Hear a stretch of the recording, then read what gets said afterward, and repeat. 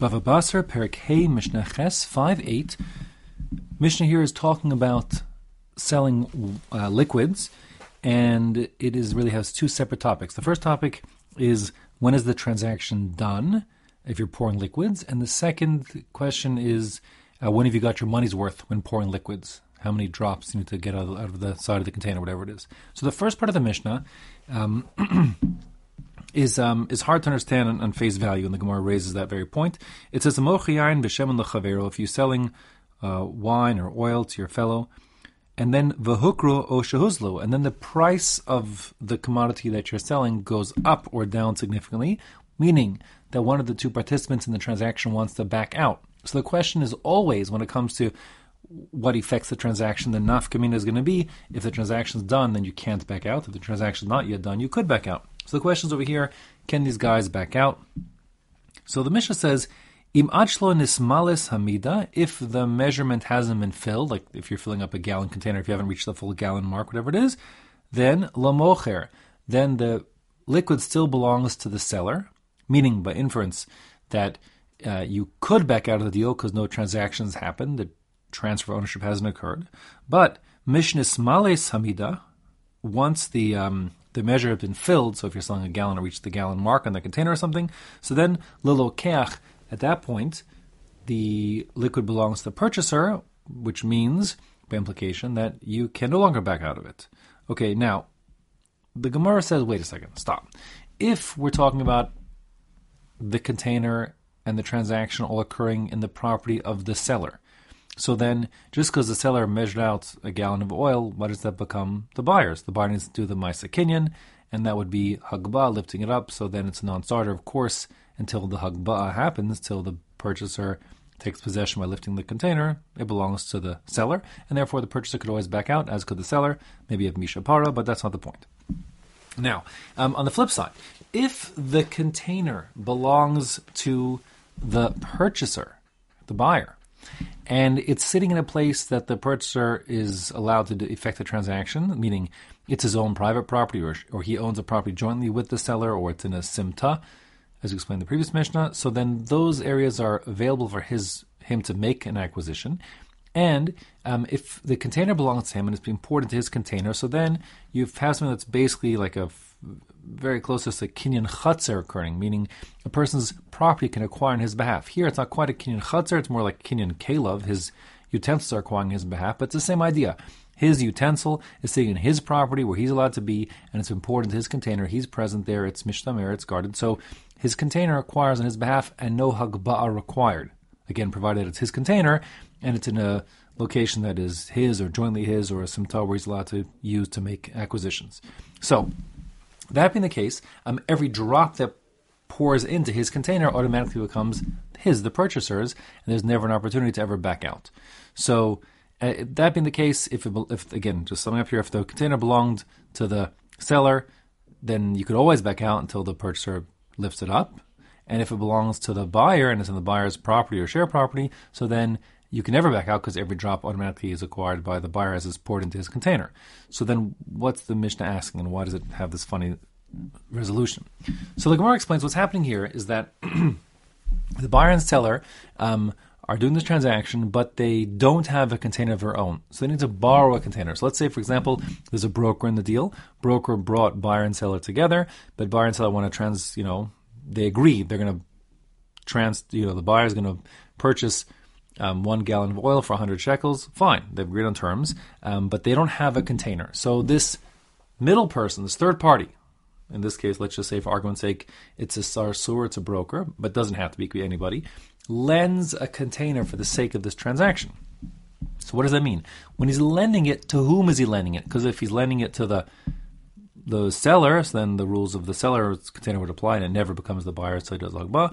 If he's lending it to the buyer, so then it's the buyer's from the get-go, and if it's in the buyer's physical, like he has a stake in the land itself or a simta, whatever it is, then every drop that goes in would belong to the buyer. So the Mishnah's resolution, and this is really the sole basic chiddush of the Mishnah, therefore, is that when the third party is lending the container, he's lending it to the seller so long as it's not full. But the moment the container is filled up, the seller has no purpose, no use for the container anymore. Now it's for the sake of the buyer taking the possession of the liquid. And therefore, as soon as the container is filled up to the requisite amount, the loan immediately transfers of the loan of the container that's being lent, transfers from being the seller, a loan to the seller, to being a loan to the borrower. Now all of a sudden the third party is lending this container to the buyer, I should say. And if the buyer now is the rightful owner of this through the loan, so automatically he will be able to take possession of whatever is poured into his container through this kinyan kelev. So therefore the Mishnah said very simply, before the container is filled up, the third party container is filled up, if it's being poured in the possession of a piece of property which is at least partially owned or has the rights controlled by the buyer. So then while it's being filled up, since the lender is lending the container to the seller, it's not yet a done deal and they could back out. But once it's filled up to the top, the switch flips, and now the loan of the container now is for the sake of the purchaser, and therefore his container will acquire it on behalf of himself, and the deal is done and they can no longer back out. That's the Mishnah say. Let me read the words one more time just to make sure it's perfectly clear. Hamocher yain v'shem l'chavero. If Reuven selling his wine or oil to Shimon, hukru v'huzlo, and the price that moves up or down, can they back out? The answer is im ad shlo nismales hamida l'mocher. If it hasn't yet been filled up all the way, then the loan, the container, belongs to the seller, and therefore they could back out because it's not done. Mishin nismales hamida. Once it has been filled up all the way, now the container has been immediately loaned to the purchaser, and now the purchaser's container can acquire on his behalf, and therefore the contents of the container immediately are acquired by the purchaser, and therefore they no longer can back out. Period. Now, new part of the Mishnah. What happens if v'imhaya sarsur beinein? What if there's a broker between those two parties? Now, I just said, for the sake of sort of emphasizing the chiddush here, that in the previous line we could understand that there's a broker involved lending a container, but here, in this part of the Mishnah, the broker is doing the work himself. He's getting his hands dirty with the pouring of the liquid. So just for argument's sake, the buyer says to his broker, listen, I want to buy oil, get me a gallon of oil for 100 shekels. And then the broker goes to the supplier and says, listen, I'd like to buy oil from you for 90 shekels for a gallon because I've got to buy it for 100. I'm going to make that 10 shekel spread. So what happens is the sarsur, the broker, now goes to the supplier, and the broker fills up his own container, which he intends to transfer to the purchaser to make that 10 shekel spread. So the question is, the implicit question that the Mishnah wants to answer is, does the broker have a status of being a shaliach? Meaning, is he really acting on behalf of the purchaser, in which case it belongs to the purchaser once it gets immediately? Or is the broker acting on his own behalf, and he's like an intermediate purchaser, so to speak, will then sell it on to the end purchaser? And the Mishnah is going to say the latter is the case, meaning if the broker is getting involved and pouring for himself, it's for him, and then he'll be selling it on to the purchaser that gave him the mandate to find this oil. And that being the case, if in the middle, after the broker fills up his container, the container, let's say, gets broken or lost or stolen, whatever it is, who suffers the economic loss? Not the buyer, not the seller, but the broker in the middle, because the broker took possession when he poured the supplier's oil into his container. That's what the Mishnah says here. Imhaya sarsur beinehen, if there's an intermediate step of a broker getting this oil or whatever it is, so then nishbrach hachavis, if the container breaks along the way, the container that belonged to the broker, nishbra l'sarsur, so then it's the broker who suffers the economic loss. Now, the Mishnah continues, but really it's like a new topic. It could really be like a new Mishnah starting here. So don't get confused. Up to now, we're talking about when is a transaction done, to whom does the product belong.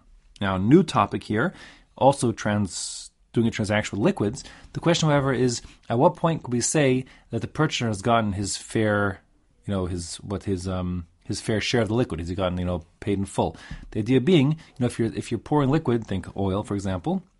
So oil sticks to the side of the container, so it could drip, drip, drip in smaller and smaller amounts all day long. So how, if you're walking to a shop, you say, I'll take, a gallon of oil, and the salesperson there, the shopkeeper, has gallon containers of oil, and he's going to pour it into the bucket that you brought to the shop, let's say. So how long does he have to stand over your bucket, letting his gallon container drain, letting the ever small and small amounts of oil that's stuck to the sides of the container pour out into your bucket?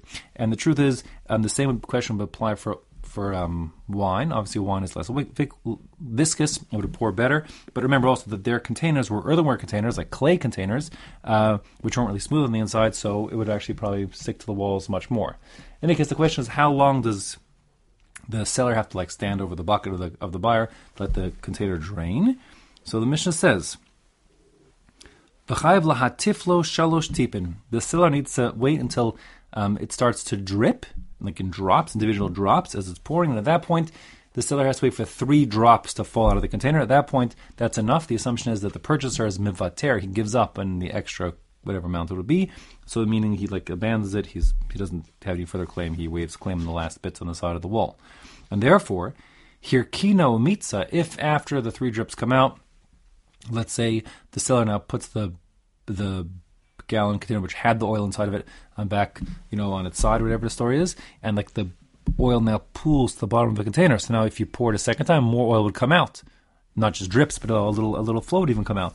The question is, to whom does that potential last bits of oil belong? The answer is, Harehu shel mocher, it belongs to the seller. Meaning, since the 3 drops came out, the buyer now says, okay, enough is enough, and I'm mevater, I give up on the last bits, I have no further claim on the last bits of oil, so now it goes back to being the seller's property. More than that, says the Mishnah, Vahechenvani, if we're talking about a shopkeeper, and shopkeeper's working in the store, in the dry goods store, there's a lot of action happening, and he can't stand around for 10 minutes till the last 3 drops come out. So therefore, Eino chayv lahatif shalosh tipin, he can pour out till it's emptied out, not even waiting the last, however many seconds it'll be for the last 3 drops to come out, because everyone's waiting in line, he's under pressure, and no one wants that to be the case. So therefore, the purchaser in a shop like his mavater gives up on even before the last 3 drops come out, once it stops pouring freely. Okay? Rabbi Yehuda disagrees. He says, no, Erev Shabbos im chashecha pater. In general, on a regular, Tuesday morning, the shopkeeper has to pour out till 3 drops also like everybody else, and there's no special dispensation, and people will wait and be patient. But on Erev Shabbos, as we're getting close to Shabbos, it's getting dark, so now people are in a big rush, and no one has time anymore. So there, at that point, of course, says Rabbi Yehuda, the shopkeeper need not wait till the last 2 drops. Everyone, waives those last drops because everyone wants to get home for Shabbos, and the line wants to move, and so on. Halach, however, follows the Tana Kama, which means that the shopkeeper is exempt from waiting for those last 3 drops to pour out.